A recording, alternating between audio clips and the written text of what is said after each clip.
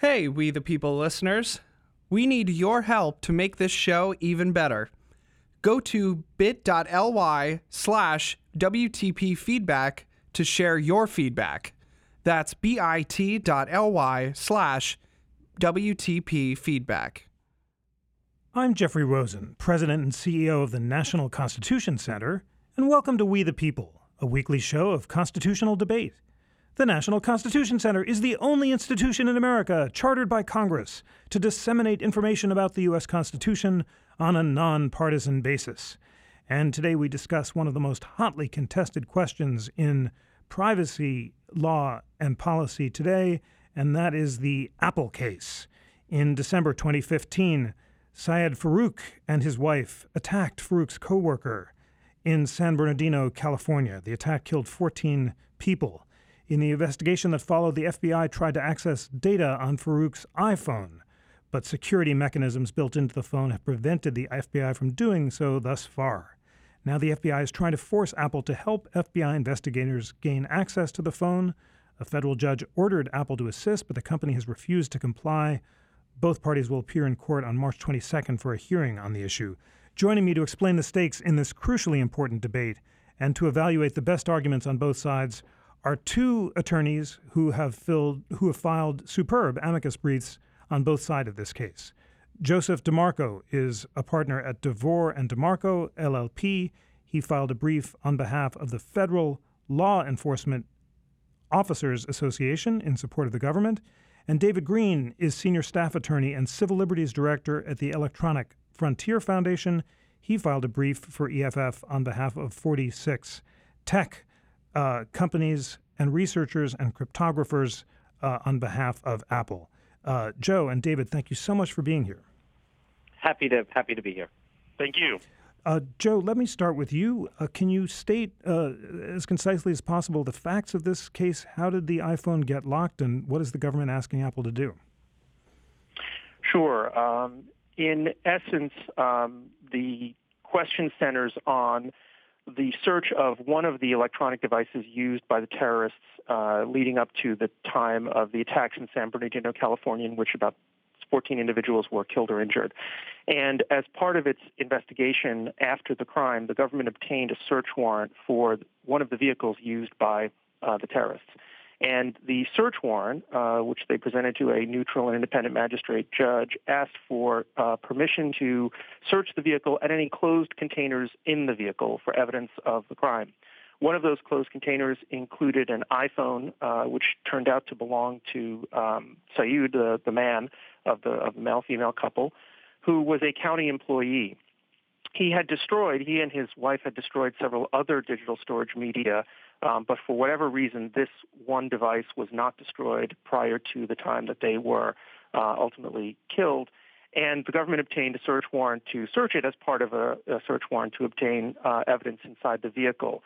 The device belonged and still belongs to the county health department, which is the entity he worked for. They consented to the search of the device, and he was the authorized user of the device, and according to the record, it seems undisputed that he signed away his rights, his privacy rights attendant to that device. The government obtained that search warrant and presumably searched the car, but before actually attempting to search the device to guess the password that protected the device, went to court and asked for supplemental authority to compel Apple to assist them in that search. The device in question is running an operating system of Apple's, the current version of which, and the way it's configured on the device, means that if the government, after a certain number of times, guesses the wrong password, all the data on the device will be encrypted. And because of a technical glitch with the government's attempt to search the iCloud account belonging to the terrorist, if the government guesses the wrong number of times, all of the data on that phone will be encrypted. And because the encryption key is stored on the data will be unrecoverable. So the government went to court ex parte, as with the search warrant, and asked the court for permission to get an order compelling Apple to help it. And the order that they got specified that Apple was required to help it in 3 different ways. First, Apple is required to create a custom-made operating system for this device, which will disable the auto-encryption feature that I just described, so that the government can guess a limitless number of possible combinations in order to search the device without the device freezing up. Second, it asked the court to require Apple to create software as part of this program which would enable it to guess the password on a very fast basis. Currently, the way the system is configured, the way the operating system is configured, you're required to wait a certain amount of time between each guess. And by virtue of the fact that the government will need to make many, many guesses, if there's a long period of time between guesses, it could take a very long time to do that guessing electronically. But if the time is reduced to a very small amount of time, it can actually be accomplished in a reasonable period of time. And thirdly, the court order requires Apple to allow the government to guess those passwords remotely instead of being inside Apple's facility. So it's a very kind of, I would say, bespoke order asking Apple to do three very specific things, which will, of course, require Apple to write code to do these three specific things on this one specific device. And I think I've boiled it down as much as I can, but I've probably left some things out. No, thank you very much for that very helpful introduction to the facts. David, do you have anything to amplify or add, and do you agree with Joe that this is a bespoke order? Yes, I essentially agree with how he set out the facts, and I actually like the characterization of this as a bespoke order, because I think one of the things that's really extraordinary about the order is that it does require someone to create technology that doesn't currently exist. Which is much different than the way the All Writs Act, the law that authorized the order, has been used in the past. It's been used in the past to require telecommunications providers to install some type of surveillance device that already exists that the government gives them. But I'm not aware, and we looked, of any situation where this law has been used to authorize the government to force somebody to create a technology that doesn't exist currently. Great. Well, that brings us squarely to the central legal issue in the case, and that is how the All Writs Act should be construed. As initially enacted by the first Congress in 1789, the All Writs Act provided the following: that all the before-mentioned courts of the United States shall have power to issue writs which may be necessary for the exercise of their respective jurisdictions and agreeable to the principle and usages of law. This is a large and complicated and close legal question, but Joe, why do you believe that this All Writs Act authorizes the magistrate's order to Apple in this case? Sure. So the All Writs Act, as you correctly point out, is a very old law, and it essentially is a law which enables the court to issue orders to give effect to its prior orders.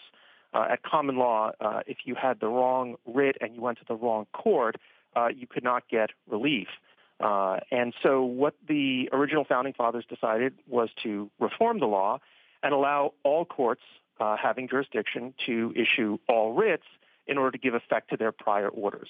Now, of course, the key and operative language, what we're discussing here, is whether or not the application of that is reasonable and in conformity with existing law. And I think what the government would say, and what Amici believed to be the case, is that although this precise fact pattern has not arisen in the application of the All Writs Act, the All Writs Act is a broad enough and plastic enough act to encompass this form of assistance. It has been used in telecommunications cases to ask the phone company to do something. It's been used in the banking context to ask credit card companies to provide information. And it follows on and really underlies the common law principle that the citizenry is expected to give aid and assistance to the government, which is reasonable assistance, in the investigation of offenses committed against the king's peace.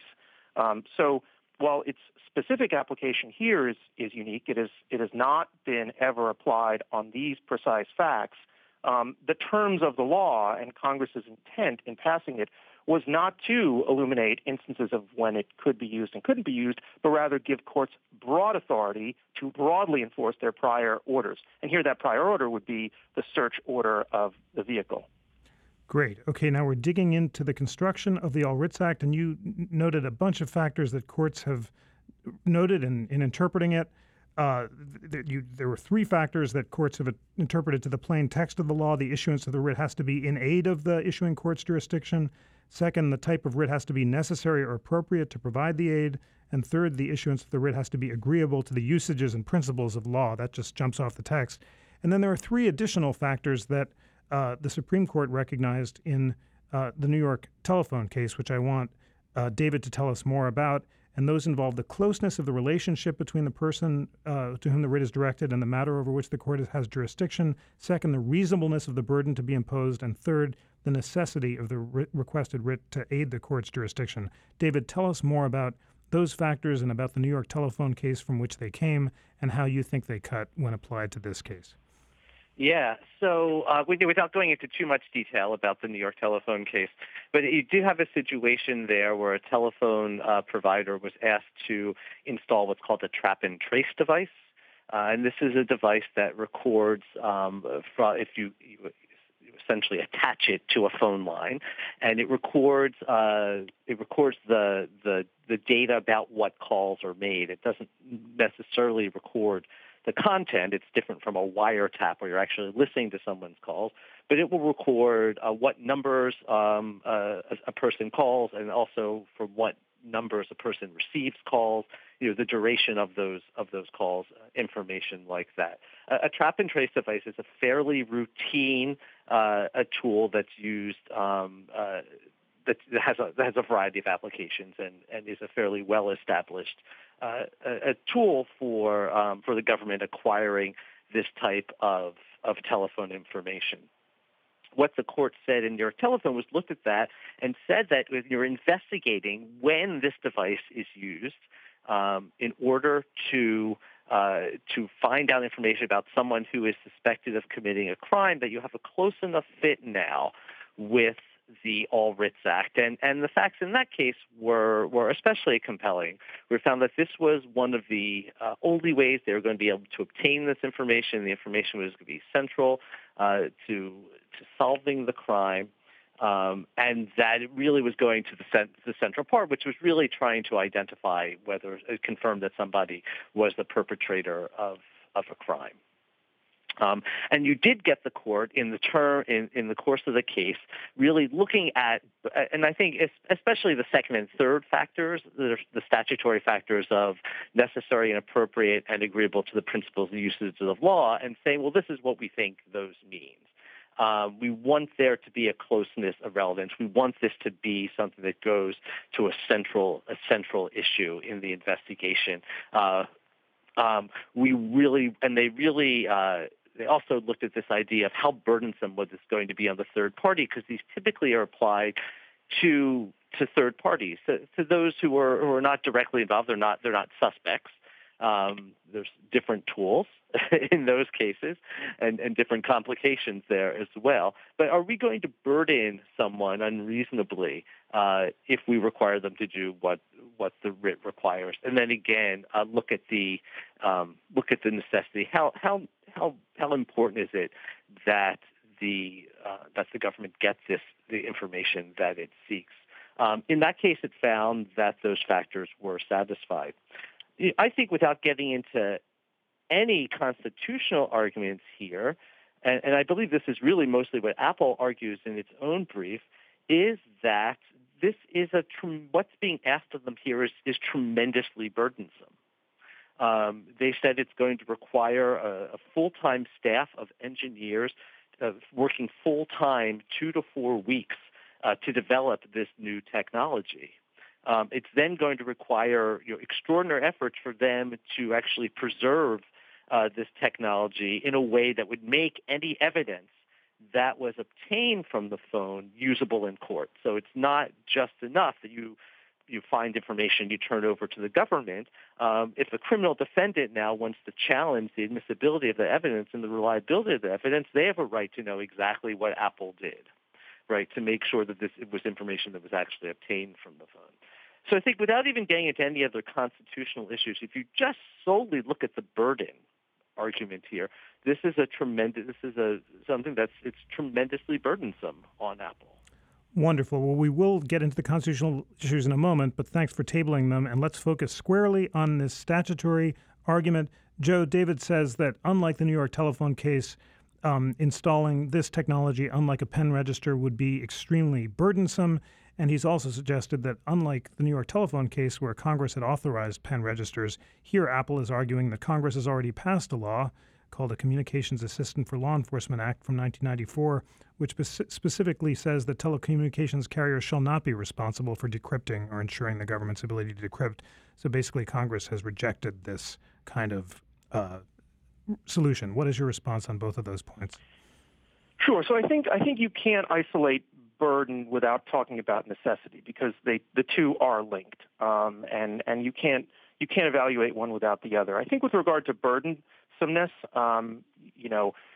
we have to take account that we're dealing not with an entity that is without resources. We're dealing with an entity that's one of the largest, wealthiest companies in the world, and has, for all intents and purposes, vast resources. And a team of several individuals working 2 to 4 weeks. Again, the court will decide whether that's unduly burdensome, but I think we should bear in mind that we're dealing with a company, an organization that has incredibly vast technical skill and incredibly vast resources. As far as having to preserve that evidence for use at trial, I think that's actually not terribly persuasive, because in the end, part of what the government is looking for this information for is to continue its investigation of other individuals. And even if the actual evidence recovered is not introduced into any courtroom, the fact that it provides leads to look for other people that have committed this crime or would be committing additional crimes is independent reason enough to get at it. And I think if the government is willing to risk not being able to use the information in court, then that's certainly a strategic judgment that it can make, and it's made the judgment that is a risk that they are willing to take. I think there are two things to bear in mind. One is, if you look at the amicus brief filed by the victims, there were reports, according to some of the people who were present when the shooting occurred, that there were not 2 shooters, but 3 shooters. Now, again, I'm just reporting what's in the amicus brief filed on behalf of the families of the victims. But if that's the case, if there is or was another shooter involved in this particular attack, then obviously the stakes go up dramatically in terms of trying to find out who that other individual is. Of course, there could also be accessories after the fact, people who are culpable down the road as well. So I think that in terms of burden, you have to evaluate both the fact that, you're dealing with the largest corporation in the world, and that they said they could do it. It won't be easy, but they could do it. And the fact that the evidence that could be recovered is extremely high, the value of that. In terms of necessity, I think that, goes hand in hand with burden. It is very clear that these individuals, the terrorists, went to great lengths to destroy electronic evidence. They presumably did that for a reason. For whatever reason, one device got away. The device's information in Apple's iCloud system is not accessible. The terrorists are dead. There's no other way to get at this data. And this is not an isolated case. If you look at our brief, we talk in our brief about the case of Brittany Mills. Brittany Mills was a 29-year-old woman who was pregnant and gunned down in Baton Rouge, Louisiana, at the front door of her home when she opened the door one evening several months ago. She did not have a home computer. She did not back up her iPhone to the cloud, but she did have her iPhone on her, an iPhone which has current operating system software. And if the police try and guess the password on that iPhone, and they guess wrong, and no one knows what that password is, they potentially are going to eliminate evidence that they believe contains the only leads to solve that murder. So the necessity that's just one example of many where the necessity of this information is extremely high. And in that case, Brittany Mills' family has asked the DA, the local DA, to unlock the phone. Apple is not providing any assistance, and the DA down there in Baton Rouge is at his wit's end as to how he can solve the unsolved murder of a pregnant woman gunned down at her front doorstep. So these, from our perspective, from our client's perspective, law enforcement officials, are the real-world cases which will come into play in this case, and why we believe that the court should uphold the ruling and require Apple to provide the assistance that it's been asked to provide. Thanks so much for that. David, your response to those claims and also to the response of the government that Apple has not resisted similar orders in the past and has complied with FBI with similar FBI requests in almost 70 cases. Why is Apple resisting now, and how legally and as a statutory matter is this case different? Yeah, and let me reply to Joe's points first. I think one of the most telling things Joe said was this idea that when in order to minimize the evidence preservation burden, which I do think is actually quite significant, that the government would have to take a risk that it actually wouldn't need this information. This would just lead to something else. And I think that really cuts against the idea that this evidence in this particular case is necessary or is centrally relevant. If they're willing to if they're willing to say that any evidence we get is stuff we know we're not going to be able to use in court, I think that really weakens their argument that they actually think they're going to get useful information or centrally useful information in this case. And again, I do think even if it's the largest company in the world, devoting a whole team of people, taking them away from their normal work for a month is quite a burden. And again, furthermore, there's with other ways this law has been used. You look to a previous legal authorization, and here we have instead the opposite, where we have with CALEA, the law that Jeff mentioned earlier, that Congress intentionally decided not to extend the CALEA requires telecommunications providers, those who provide the networks, such as Verizon and AT&T, requires them to offer certain types of assistance to law enforcement. And the communications device manufacturers and others were specifically exempted from that law. So I do think that points out how this really is not what Congress, at least currently, intends this law to be used for. In terms of the previous assistance that Apple offered, as far as I know, and again, we don't know a ton about this because most of this actually is not public information, but they weren't asked to do what they've been doing here, which is essentially rewrite their operating system and create a product that doesn't currently exist. They've offered assistance in terms of, and they in fact did the same thing in this case, where tried to, instruct them on how they thought they might be able to get the information off of this phone without doing the type of operating system modifications that would be required in this case. So I really believe that that what they're being asked to here is really extraordinary. It shows that Apple is not doing this just to be recalcitrant. It's not like they don't like law enforcement and don't want to help in investigations. It's just they've drawn a line and said, we'll help where we can.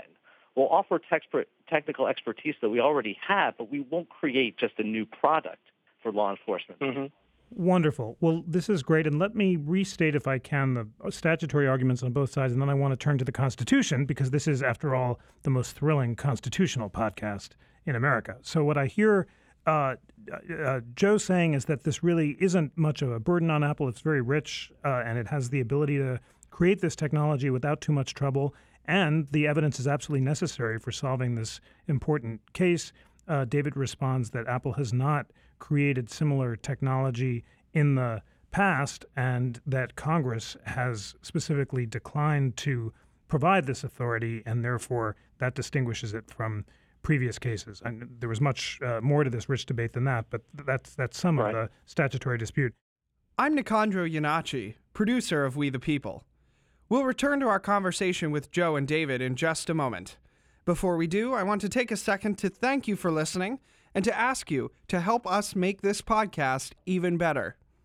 We here at the National Constitution Center are very proud of the show, and we are so grateful to all of you for your support and for your commitment to thoughtful, nonpartisan debate. However, we know that we can always improve, and at this particular moment, when the center is dramatically expanding the breadth of its work, We want to reflect on where we are and where we're going. That's where you come in. You are a vital part of this process. Your feedback will help us decide where to invest our time and resources, and what changes, big and small, will make your listening experience more interesting, more engaging, and more fun. So go to bit.ly/WTP feedback to share your feedback. That's bit.ly/WTP feedback. Happy listening. I want to turn now to the Constitution, and there are no fewer than, let's see. There's a separation of powers argument. There is a First Amendment, a Fourth, and a Fifth Amendment argument. And so let's try to get through those as efficiently as we can. I think there's a 13th Amendment argument in there as well. Good. Read all the briefs, yeah. The 13th Amendment, as listeners to the podcast know, prohibits chattel slavery after the Civil War, so we're going to hear about that one too. But let's begin with the separation of powers argument, because in his order ruling against Apple, Magistrate Judge James Orenstein in New York, and in an unrelated case construing the All Writs Act, basically said, it's wholly implausible to suppose that with so many of the newly adapted Constitution's drafters and ratifiers in the legislature, the first Congress would so thoroughly trample on that document's very first substantive mandate, all legislative powers herein granted shall be vested in the Congress of the United States. That's from Article 1, Section 1, and yet that's precisely the reading the government proposes when it insists that a court may empower the executive to exercise power that the legislator has considered yet declined to allow. Joe, what do you make of that argument that basically Congress refused to enact this decryption requirement in the CALEA statute from 1994, and therefore for the court to impose it by legislative fiat would be a violation of the separation of powers? I actually think that's a very weak argument. I think, by the way, the ESF's argument in its briefs, which we'll get to in a moment, are among the strongest arguments that can be made on Apple's side. But I think that's actually a weak argument, because I think it's very hard to divine congressional intent from bills that were not enacted. And I think, as far as CALEA goes, I think all sides agree that CALEA doesn't apply here. And the debate on the CALEA side is whether or not CALEA so occupied the field that no reasonable interpretation of CALEA could conclude that there's any space left for a court to issue an order like the All Writs Act. And so I think it ultimately comes back to, the role of the legislatures and the role of the courts. And I think it's also worth noting a point I haven't seen really made anywhere, and that is that a lot of state legislatures have actually enacted requirements for the citizenry to help law enforcement by operation of statute when law enforcement asks. And we cite a case in our brief involving the Connecticut statute, and the case we talk about in our brief involved a security guard who was asked by police to help subdue an employee of a company, and refused the officer's commands, and was charged with a misdemeanor of under Connecticut law for failing to help a law enforcement official. So I think that, unless you believe, and CALEA is a very difficult statute to understand in the first place, unless you believe that CALEA completely occupied this field, if you concede that there's any space left for regulation of non-CALEA covered conduct, then again it gets back to the All Writs Act and what is reasonable.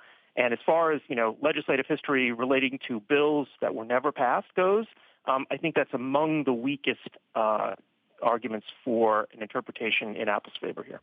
Great. Thank you for that. David, you can defend the separation of powers argument if you like or not. And then also let's introduce the argument in your brief that as applied here, the compelled speech doctrine renders this court's order unconstitutional because it forces Apple into a position of hypocrisy between its beliefs and its compelled statements. Why do you believe that this order would result in compelled speech? I'm going to answer those questions. I'm going to close my window first because there's a protest right outside my office. So how First Amendment friendly and appropriate. That's right. What is the protest about? We have to ask. When you come back, assuming you haven't joined the protest, then you can tell us what sorry, I was asking. Sorry, I'm just curious. Our listeners are at the edge of their seats. What is the protest about? I can't tell. Okay, well, It's very loud, but it's actually not. I can't, but I don't have great sound quality, just volume. So I'm not sure. We're not far from City Hall, so it's not that unusual. good. Here's the First Amendment, and that nicely tees up your response to this question. That's right. So I don't have a whole lot to say about the separation of powers argument. I don't think it's I don't think it's as weak. I actually think that to me the All Writs Act is written in a way. When you talk about appropriate, agreeable to the principles of law, that you're sort of the courts, even just without sort of framing it in a separation of powers way, are supposed to look at what the established principles of law here. And again, this is just not. I completely agree that many times congressional intent is impossible to divine, but here you have a situation with CALEA where Congress at least twice expressly rejected attempts to extend CALEA to to companies, to device creators, device manufacturers like Apple. So I do think it's actually, if there is going to be a compelling case or a case where it's sort of easy to look at what Congress has done, this might be it. But our brief did focus on the First Amendment issues, and I do think that the specific assistance that's being requested here really creates a very specific First Amendment problem that you're not going to have in your typical All Writs Act case. And that's because what the government has done here, the way Apple's system works, and frankly the way many security systems work, is that in order for Apple to push an update to a phone, to get a phone to accept that update, that update is required to be digitally signed by Apple.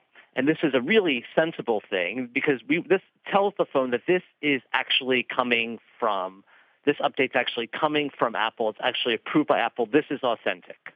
Right? Signatures are really important technology because without them, people would not know when they were offered an update, right, whether or not it would be reliable. And we could have the situation where people actually did not update their phones because they didn't know how, or any device they have, right? And then we'd have things that on one level didn't work. It also might be quite insecure. A digital signature, in many ways, is completely analogous to a paper signature. When you sign your name to something, you are certifying it as authentic. You are endorsing it as things that you believe in. When you're telling when you're telling your customers that yes, this is something we think is good, this is something we think is important, we think this is something that's not going to be harmful. That's all the things that a digital signature means. As we say in our brief, in many ways, if the analogy breaks down at all, it's only because digital signatures are probably more reliable than paper signatures because they're almost impossible to forge. So when you require Apple to not only create this program, it's essentially editing its operating system, but to digitally sign that operating system, that is speech. You are compelling them to speak. You are compelling them to endorse this thing they've been forced to create, even though they didn't want to. You are telling them to communicate that this is something good and something we think you should do. That is compelled speech, and the First Amendment sharply limits the situations in which the government can compel speech. Right. Great. I can go on and talk about it in much more detail. That tees it up very well. Joe, your response to the argument made both by David and by Apple that forcing Apple to create new code is compelled speech and viewpoint discrimination, and under well-settled law, computer code is treated as speech. What's the response? Sure. So arguably that is correct. There's debate on that point, but let's assume that it is speech. A couple of points I think bear mention. First is it's among the less protected speech that's out there. It is commercial speech.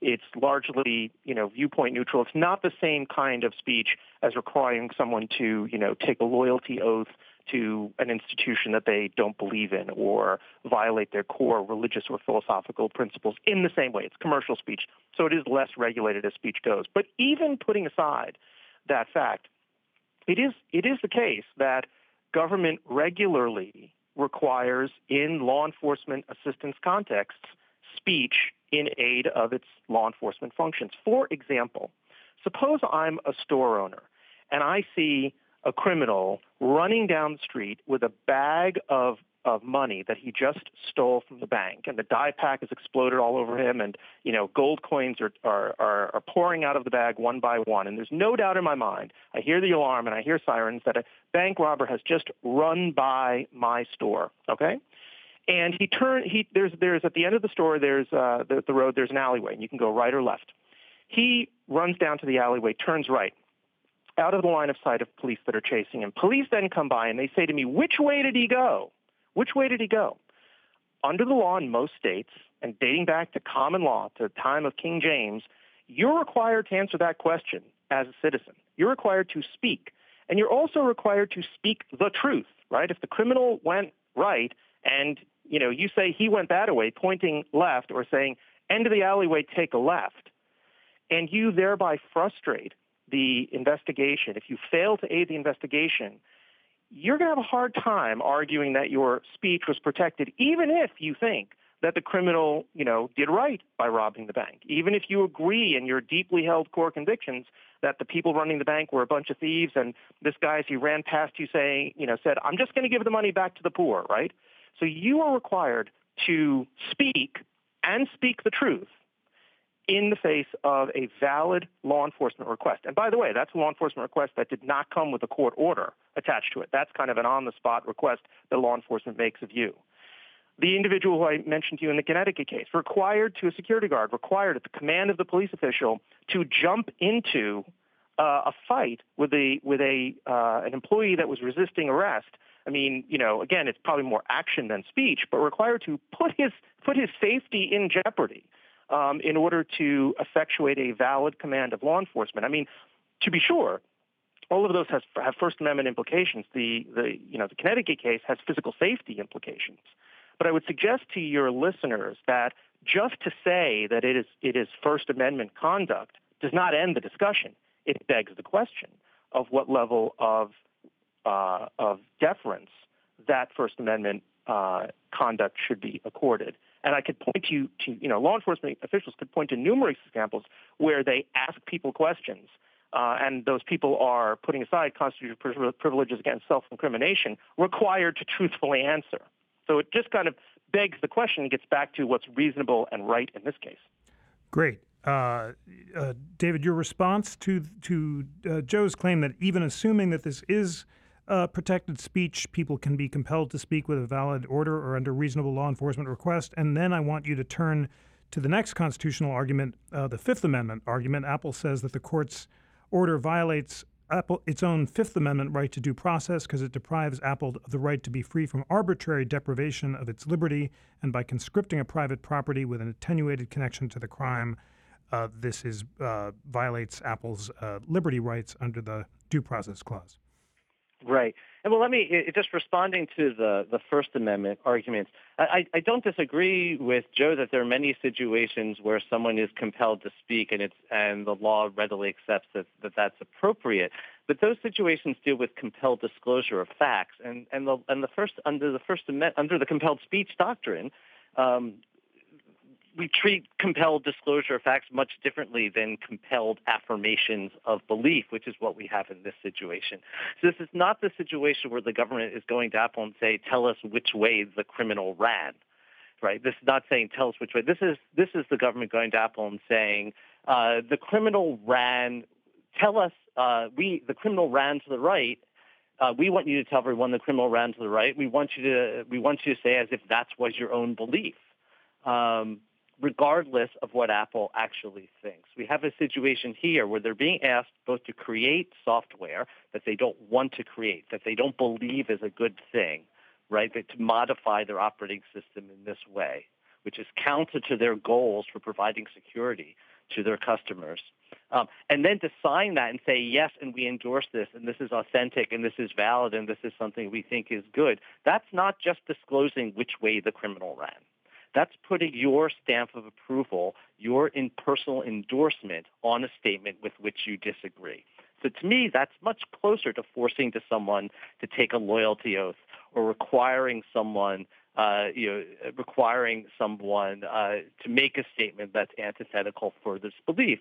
That's why, what we think this is, and we've said this in our brief, is this is forcing Apple into a position of hypocrisy, and that really is where the compelled speech doctrine has its strongest application. And just briefly also, I mean, I don't think, for the same reason, I don't think this is a viewpoint neutral order. If it were viewpoint neutral, it actually would be ineffective. A digital signature requires Apple to take a viewpoint, and without that, the order wouldn't have any effect. So it's inherently and necessarily viewpoint-based. I also don't believe that this is a commercial speech context. This is not the situation where someone is advertising a product and you're requiring them to disclose harmful ingredients or side effects. I mean, that's where you would see the intersection between commercial speech and compelled speech. And I also don't think there's really that much of a debate that computer code is speech. All the courts that have considered that issue have held that it is, and recognized that speaking in computer language is as protected speech as speaking in any other language. So I do think that there is a really compelling First Amendment argument against the order here. Great. Well, it's clear. Do you want to turn to the Fifth Amendment argument? If you're ready, I can turn to the Fifth Amendment argument. I think we should, just because we've got to do the Fifth as well as the Fourth Amendment to finish up. So to tell us about your views about the idea, Apple's claim that this deprives it of liberty without due process of law. Yeah, and I really think this sort of ties it. To me, it ties into the First Amendment argument, and I'm keen on the First Amendment argument because that's what we wrote our brief on. But we had the idea in there, and part of what you get with compelled speech is the idea is that you can't, that you're essentially conscripting Apple into government service, right? Into taking it, telling their technologists, okay, now you have to work for the government for a month, right? And we think that plays into the compelled speech argument. You're actually forcing them to create speech to the government specifications, not to their own specifications. There's also a Fifth Amendment dimension to that as well, is that you are, without due process of law, forcing them to devote their resources and their time and their liberty in the service of the government. And I think that also raises core Fifth Amendment issues there as well. Thank you for that. All right, Joe, responses to the Fifth Amendment claim, and obviously we've talked a lot about the first, so you can say anything you like about that as well. Sure. I think that the key phrase is due process of law, and I think that the fact that we're going through the litigation that we're going through, and the fact that this was something issued by a court as opposed to some administrative subpoena just issued by the government, tells you that there has been ample process of law that's been brought to bear. And I think that coupled with the fact that, the court also ordered the government to pay Apple reasonable compensation for its efforts, I think significantly diminishes, if not defeats, any Fifth Amendment claim. And I don't think, I don't think there's really a very strong 13th Amendment argument either. I think the best arguments are the First Amendment arguments. And even some better ones that I thought of, but maybe I can talk with Dave about those offline. No, you may not be able to get away with that. I do represent a client after all. So. Well, here we're just in the spirit of open constitutional debate, and this is a great one. We have at least one last amendment to put on the table, and that is the Fourth Amendment.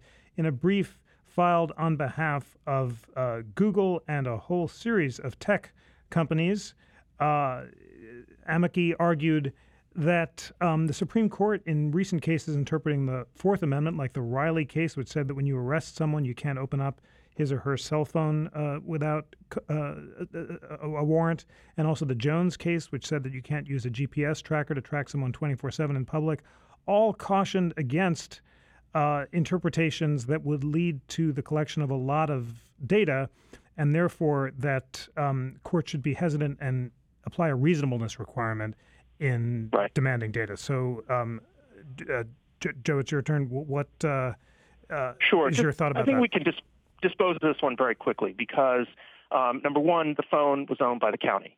Number two, the terrorist consented to its search. And number three, as far as reasonableness goes, the government did what you want the government to do. It went to a neutral, independent magistrate judge, got a search warrant based on probable cause to search the vehicle and the contents of the vehicle.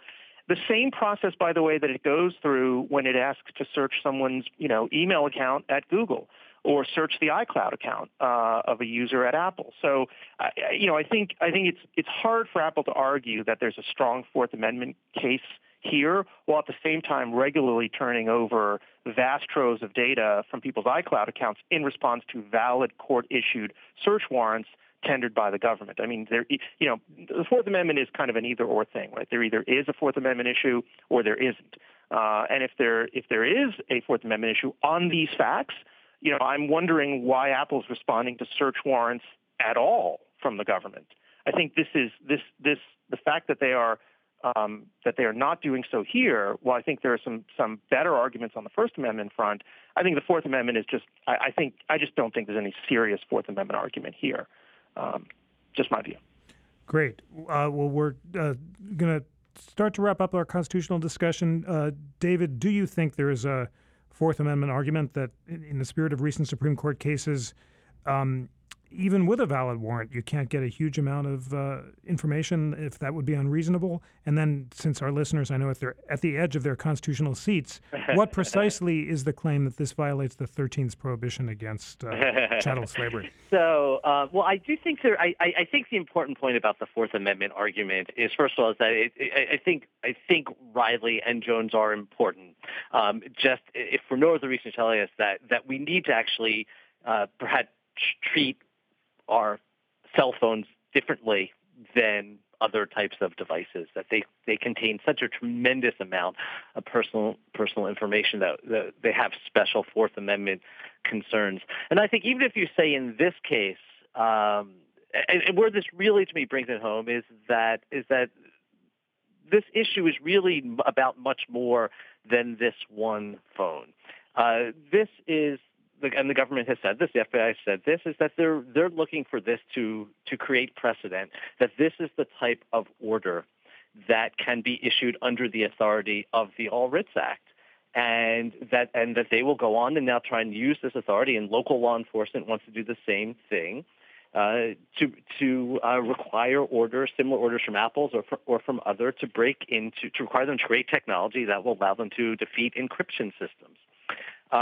That certainly raises important Fourth Amendment issues, and I think it's hard to dismiss the Fourth Amendment concerns, even if you think in this particular case you can address them.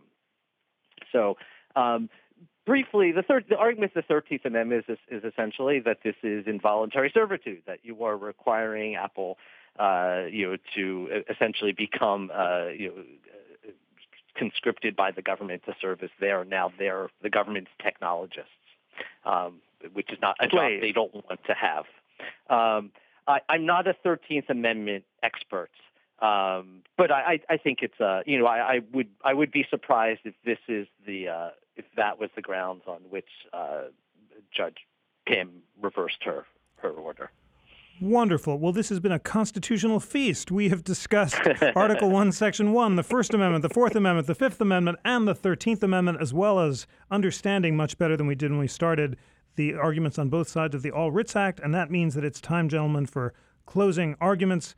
Joe, let me ask you to summarize as concisely as you can why you think that the judge's order that Apple create this device and turn over the data does not violate the All Writs Act or the Constitution.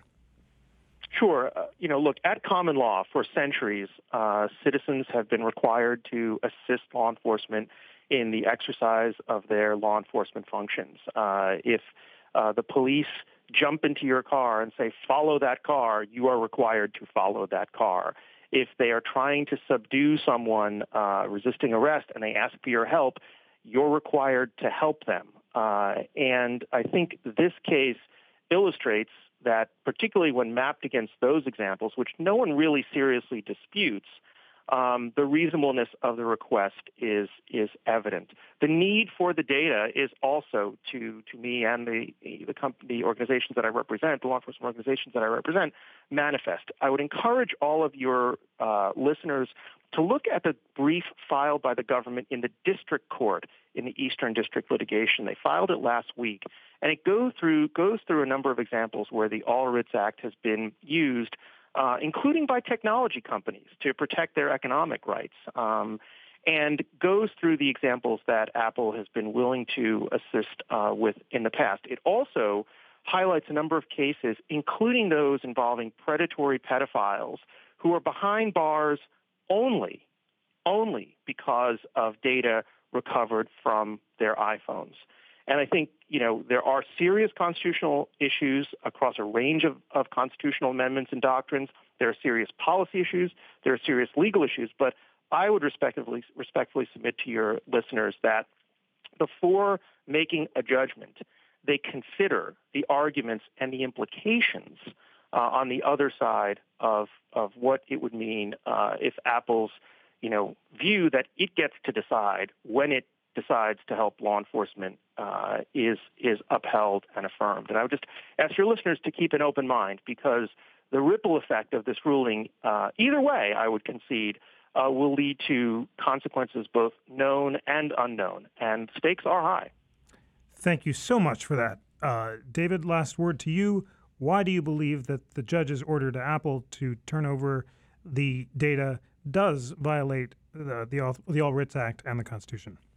Well, I think it violates the All Writs Act to me because it's an extraordinary, exceptional, unprecedented burden in the over 200 years this law has been in effect. It has never been used in this way to require someone to expend this amount of effort. I mean, it's essentially saying it's not just here, I need your car, drive me someplace. It's I want to use your car and you as a driver for a month. So I think even on that level, but what I really want listeners to understand, and what we really are trying to say with the First Amendment argument, is that when you force a company to endorse software, their own malicious software updates like this, you're not just allowing access to this one phone. You're creating a precedent that's going to allow courts to weaken security of communication systems generally. It's by creating this vulnerability in their technology that doesn't currently exist, Apple's making its iPhones, this version of its operating system, less secure for everybody.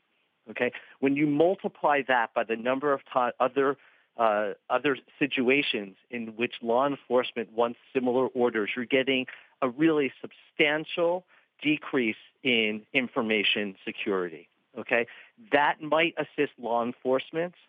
I don't doubt that it will assist law enforcement, but it's also going to make the security of everybody's communications, everybody who uses electronic devices, all of our electronic devices are now to become less secure, become more vulnerable to malicious attempts to get our information.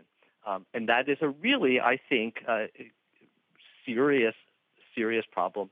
And I think that's really highlighted by the constitutional and statutory issues in this case. Thank you so much, Joseph DeMarco and David Green, for a truly illuminating discussion of this fascinating case.